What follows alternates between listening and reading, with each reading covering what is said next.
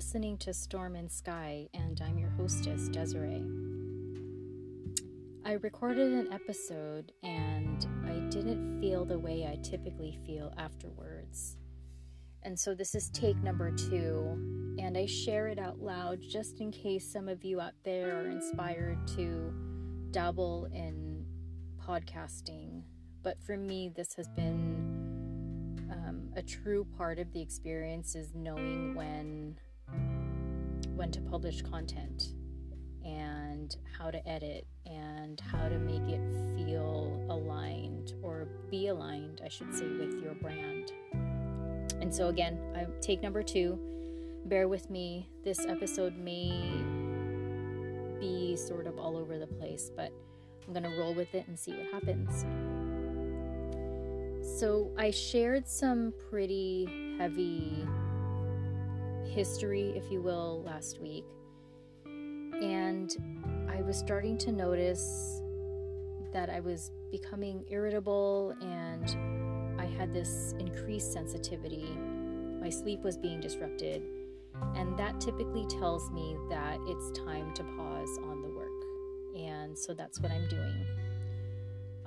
I've learned just over time that there are certain clues that let me know that my system in general is just overwhelmed.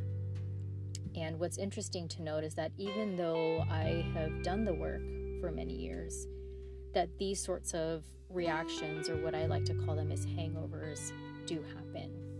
So I'm just going to honor that part of myself, and I'm just going to pause a little bit there. And so it led me to actually do a bit of a weather check for myself, to ask myself, how are you doing? And, being in shelter in place now for about 70-something days, I'm noticing that I experience a rotation of emotions, whether daily, hourly, weekly. And the emotions can range from hopelessness, worriness, that's not even a word. Worried, scared, and I started to think about this whole situation, the pandemic, the health crisis that is being experienced all over the world. It is trauma on like a global scale.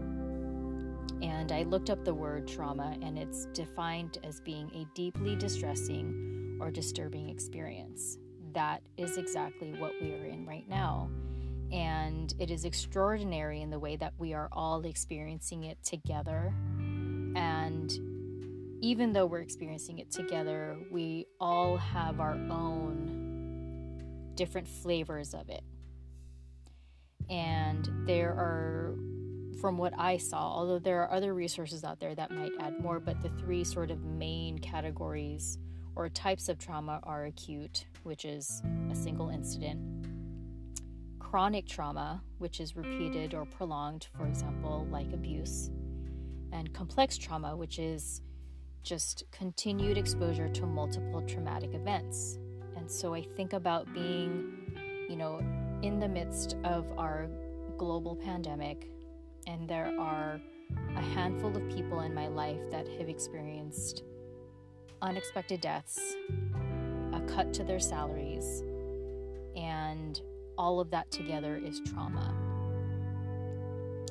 And one sort of tip that I would share with you, if that's where you are also, is I have allowed myself over time, because I feel safe enough to do so, is to visit the gray and the dark. And what I mean is that, when I was knee-deep into unraveling the trauma that I had gone through, it was dark and gray for a long time, just prolonged periods of time. And of course, the more therapy I did, and the more I pushed myself out into the world, the less time I spent in the gray and in the dark. And so now, because I have done a lot of healing, I allow myself to visit those places sometimes. And it's because I feel safe to do so.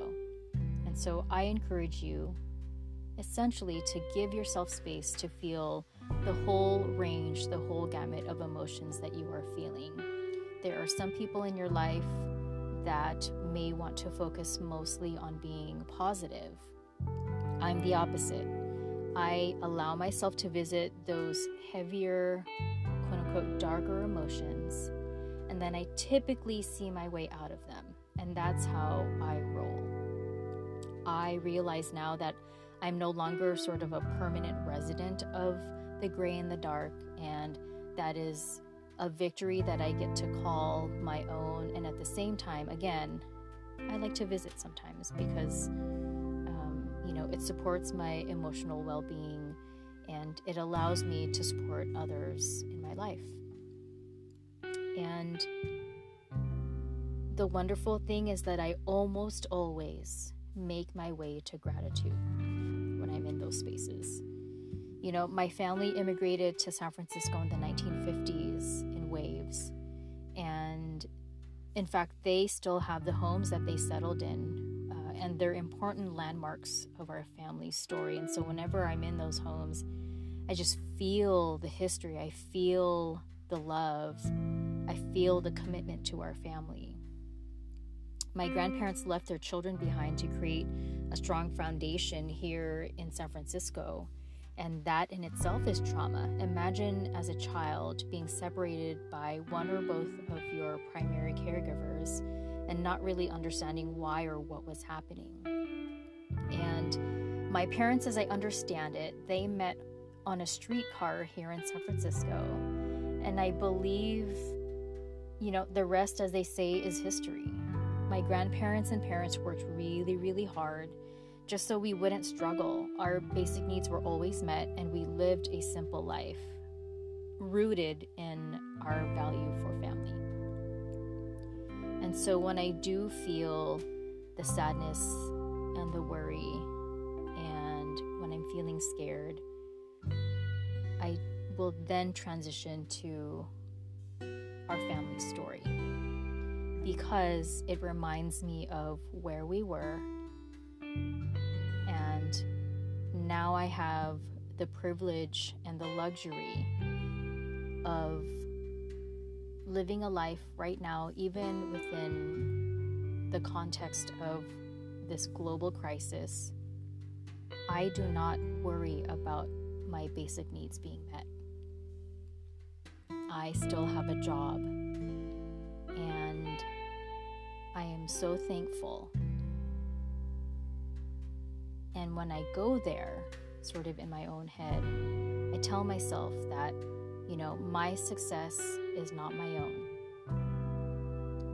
I am here because of the persistence, the sacrifice, and the hard work of those before me.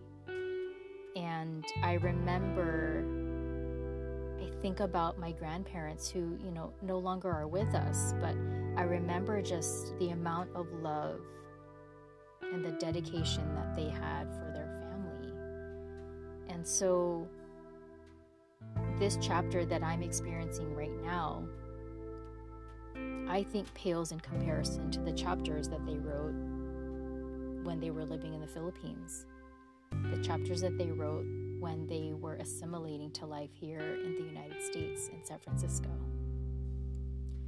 And so again, I have sort of this rotation of emotions, and being on day 70 something of the shelter in place, it is definitely starting to wear and get old. And at the same time, it has been a really big reminder of how I don't need much, and that has been really gratifying and enlightening at the same time. And I think about the interactions and the conversations that I'm having with my children and my partner, and how these are the memories, these are the conversations we are going to remember when we look back at this 5 or 10 years from now. And so two questions that I've asked myself recently. One is, how do I want my story to read? And 2, what do I want my legacy to be? And I'll end by saying that when someone reads my story, I want them to see that I was fully dedicated to my family and that I love them with my whole heart, and that I did everything that I could to provide them with a safe home and as much love that I could offer. And my legacy, this podcast is part of my legacy. I want to be known for being someone who is willing to wear their heart on their sleeve to help others. And this podcast, you and your support are helping make that happen. Thank you so much. I'll talk to you soon.